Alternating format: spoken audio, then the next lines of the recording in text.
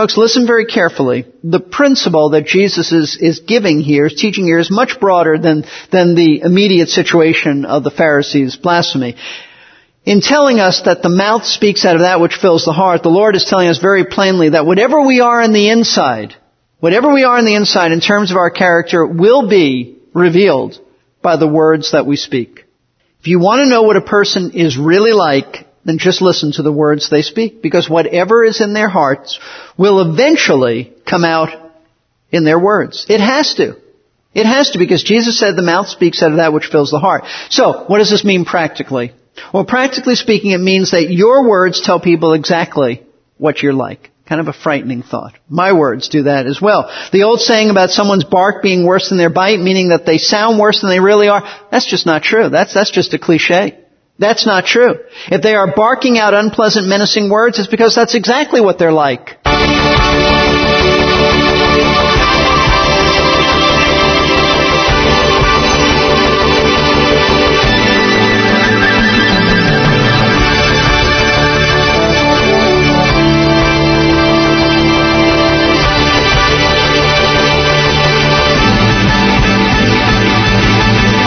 Welcome to Verse by Verse in our series taken from Matthew chapter 12 that is titled Words Have Meaning. You know, humans are very adept at making excuses for, let's just say our shortcomings.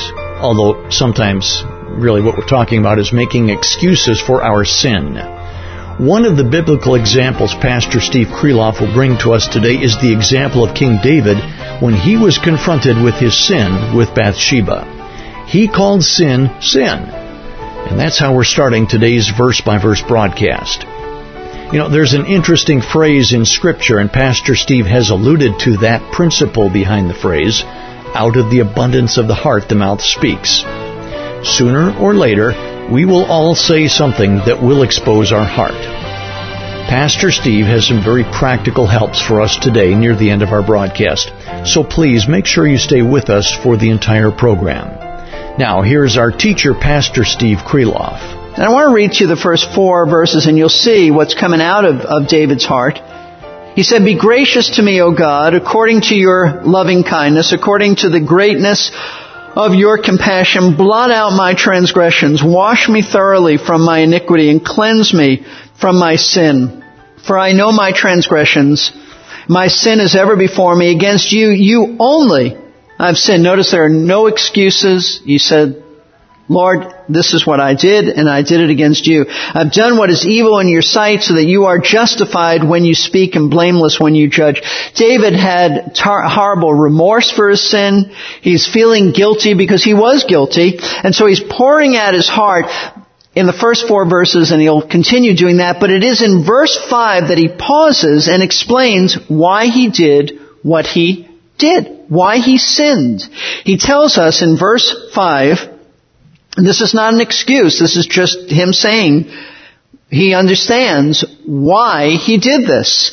"Behold, I was brought forth in iniquity, and in sin my mother conceived me." Now, we've said on many occasions, David is not saying that his mother had an affair and he was the product of that union. What he is saying is that at conception, he received a sinful nature. And when he was born, when he came out of his mother's womb, he had that sinful nature, and that's why he has sinned. Because of his sin nature. In other words, he's saying that the sins that he committed stemmed from a rebellious, wicked nature, which he has always had.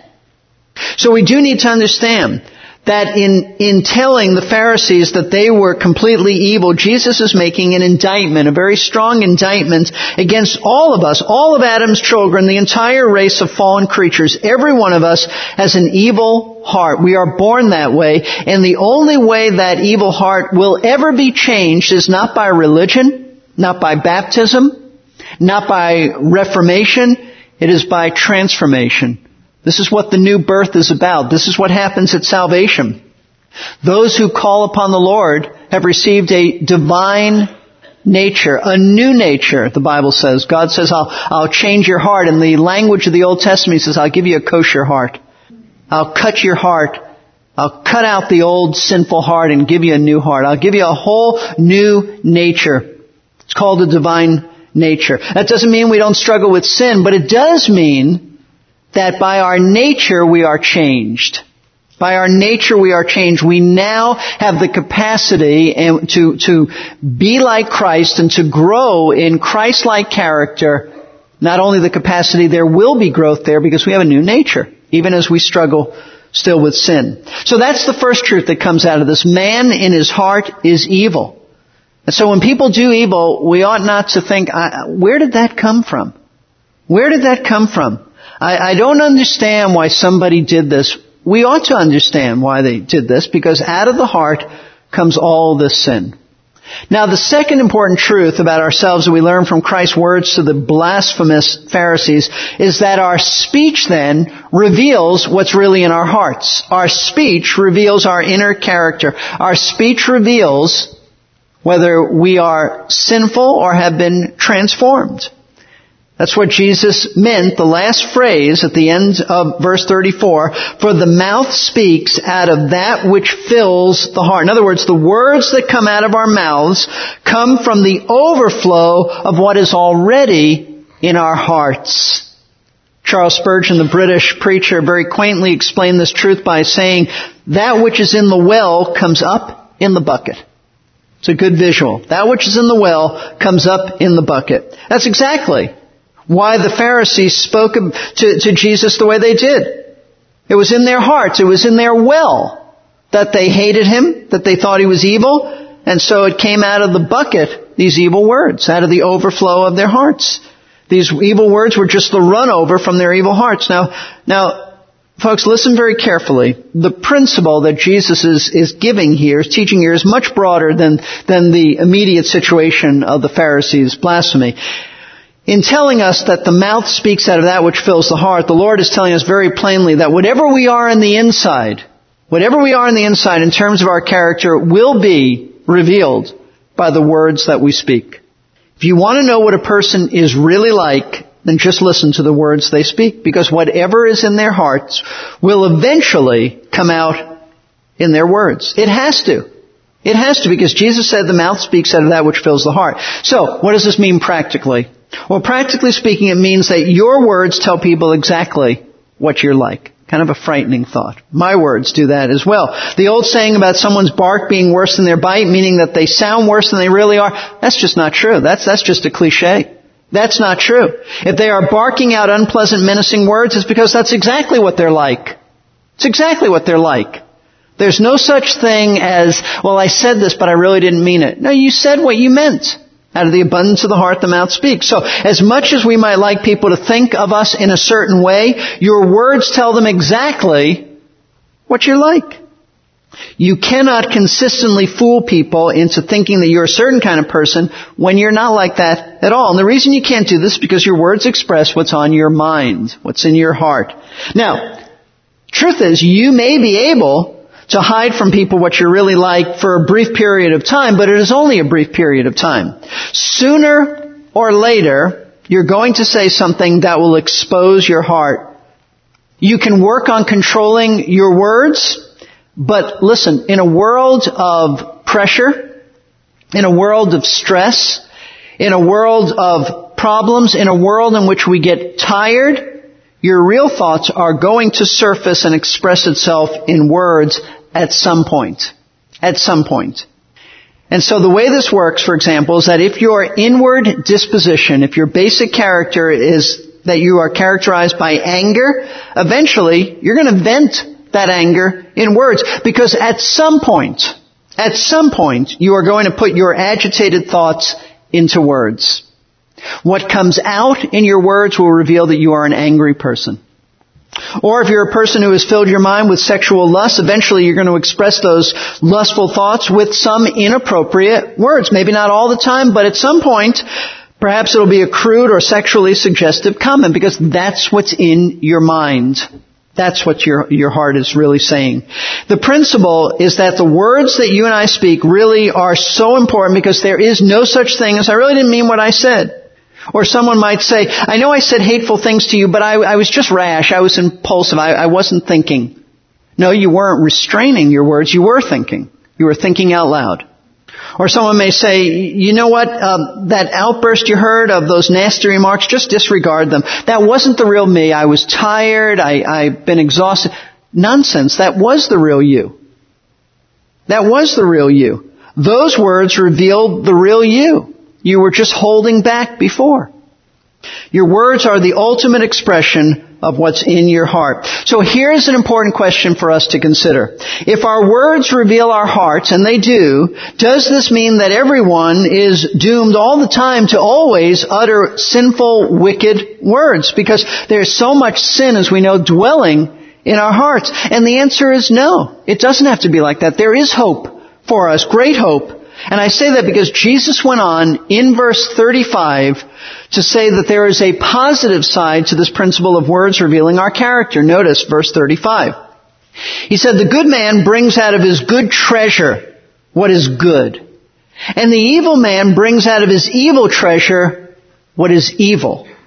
Now, in this statement, the Lord compares our hearts to a treasure from which our mouth speaks. It's very helpful, I think enlightening, and I also think interesting to know that the specific Greek word that the Lord used here, or as Matthew translated it, and it was inspired, and he used a Greek word here, for treasure is the familiar word thesaurus. We have that word in our English language as well.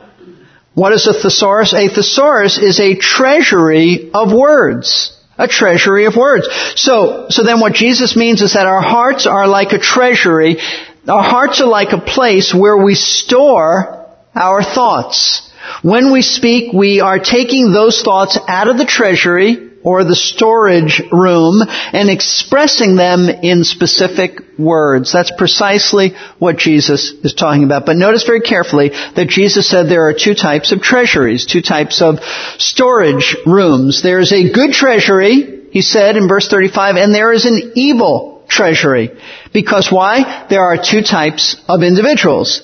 He spoke of a good man who brings out of his good treasure what is good, and an evil man who brings out of his evil treasure what is evil. Now, we want to understand this very, very well, because we don't want to miss it here. Jesus did not mean that there are some individuals who are innately good, that they have no sin in their lives, they are perfect. He certainly doesn't mean that, because that would contradict everything else Scripture says.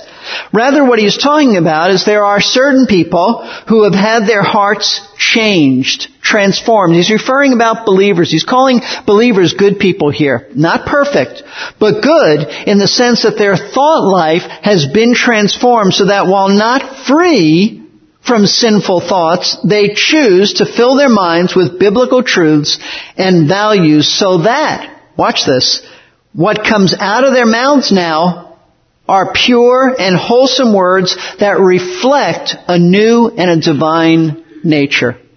Certainly not perfection, but the general flow of their lives so that they think biblically, their values are biblical, so their words are pure and wholesome. They don't speak the way they used to speak. That's what he's saying. On the other hand, Jesus said that the evil man brings out of his evil treasure what is evil. Now, I've already dealt with the evil Pharisees who spoke so wickedly of Jesus because their hearts were filled, like every unsaved person, with evil, wicked thoughts. But I want you to see exactly what God says about how unsaved people speak. I want you to turn to Romans chapter 3. Some of us are a bit naive when we hear the unsaved talk and we are offended. How can they speak this way? Question is, how can they not speak this way? How can they not speak this way? That's precisely what Jesus meant. You being evil, how could you say anything else? How could the Pharisees say anything good about Jesus when their hearts were evil? In Romans chapter 3, the Apostle Paul is indicting the world like a prosecuting attorney, showing that the world being on trial, they're all sinful. Everyone has sinned and fallen short of the glory of God. And he comes to a point in Romans chapter 3 where he really hits home. Starting at verse 10, he says, but there is none righteous, not even one. There's not one person on this planet who's ever been born righteous. Only Christ, but not one other person. There is none who understands. There's none who seeks after God. So much for the seeker mentality. Paul said there's none who seek after God, not of their own. There's no one who really understands God. That's why we believe so strongly in the sovereignty of God and election. God is the one who seeks. God is the one who gives them understanding. No one innately is interested in God, not the God of Scripture, not the God of truth. Verse 12, all have turned aside. Together they've become useless. All turned away from God. They're not turning to Him. They may be turning to idolatry and false religion, but they're turning away from Him. Then he says, there is none who does good, not even one. And the evidence of this, folks, is found in the way they speak. Verse 13, their throat is an open grave. Now what that means is that, remember back then people dead bodies and corpses were put in caves and they had a stone over them. Paul is saying their throat is as if you remove that stone and smelt the stench of decaying flesh. Kind of a disgusting thought. Paul says that's the way their throat is. It's like an open grave. It's filled with putrid odor, decaying flesh. Are you ready for lunch? Are you thinking of lunch now?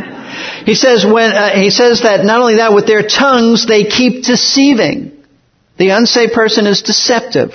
They are misleading. They are liars by nature. The poison of asps, meaning snakes, is under their lips, because they're a brood of vipers, whose mouth is full of cursing and bitterness. And he goes on to say that they sin in other ways too. But that's the way unsaved man is. So when you go to work and they talk like this, or you find it at school, or your neighbors talking, don't be shocked, don't be naive about it. How could you expect them to say anything else? That's what's in their heart is coming out in their mouth. That's why we don't try to reform the unsaved. To do that would just be fixing the outside. It's salvation that changes the heart. When a person is saved and becomes a believer, his speech changes. If your speech has never changed, then you don't know Christ. Because out of the abundance of the heart, the mouth speaks. You ought to be speaking differently. You ought to be speaking differently. It doesn't mean that at times you won't fall back into bad speech patterns, but you'll be convicted and you will make changes. Non-Christians speak the way they speak because of their hearts. Their words are merely the expression of their depraved, sinful nature. So as I said, don't expect non-Christians to speak to you the same way that a Christian is going to speak. And don't be shocked by their speech. They are speaking out of the abundance of their hearts. In fact, you know what? They don't even have the capacity to speak differently. They don't have the capacity to clean up their act. The only way their speech is ever going to change is if their hearts are changed. So transform the heart and you will transform the language that comes from the heart. You know how critical this is? You know why this is so important? Not only does it reveal your character, but Jesus goes on to say it is the difference between heaven and hell. It is the difference between where you will spend eternity. Why do I say that? Because of the next words which we will get to. I'm just going to read it now, but we will explain it, Lord willing, next week, verses 36 and 37. But I tell you that every careless word that people speak, they shall give an accounting for in the day of judgment. For by your words you will be justified, and by your words you will be condemned. Not only do our words reveal our true character, but our words are the very basis for our judgment. Think words aren't important? They are the difference between heaven and hell. Let's bow for prayer. As you think about your words, what do they say about your character? If you claim to know Christ, is that reflected in your speech? How do you speak to people? Do your words reflect a redeemed heart? I don't mean that you're quoting Bible verses all day long, but I mean that you've cleaned up cursing. You've cleaned up nasty words, put-downs, little biting, sarcastic statements, angry statements. Do you speak differently? If you don't, then you do need to examine your heart and see if you're really in the faith. A transformed heart will issue forth in transformed words. Your words are critical. Your speech, if your speech reveals a heart of only rebellion, still filled with cursings, vulgarities, bitterness, malice, jealousy, anger, that's all that's coming out of you, then you've never really been saved. You've never been saved. Because if you were, those things would not be true in your life. Jesus said, the mouth speaks out of that which fills the heart. Now, if you're not a believer, then you need to become one. Don't deceive yourself thinking you're a believer, but your words don't reflect that you're a believer. We're not talking, once again, about perfection, just about the general trend. So don't let your minds deceive you. Come to Christ. But you may indeed be a true believer who still struggles with speaking wholesome words. You still struggle. You're not where you want to be. A lot of unwholesome speech still comes from your mouth. Then the key to cultivating wholesome speech as a believer should is not to work on your words, but to cultivate a wholesome mind, a heart that's different, character that's different.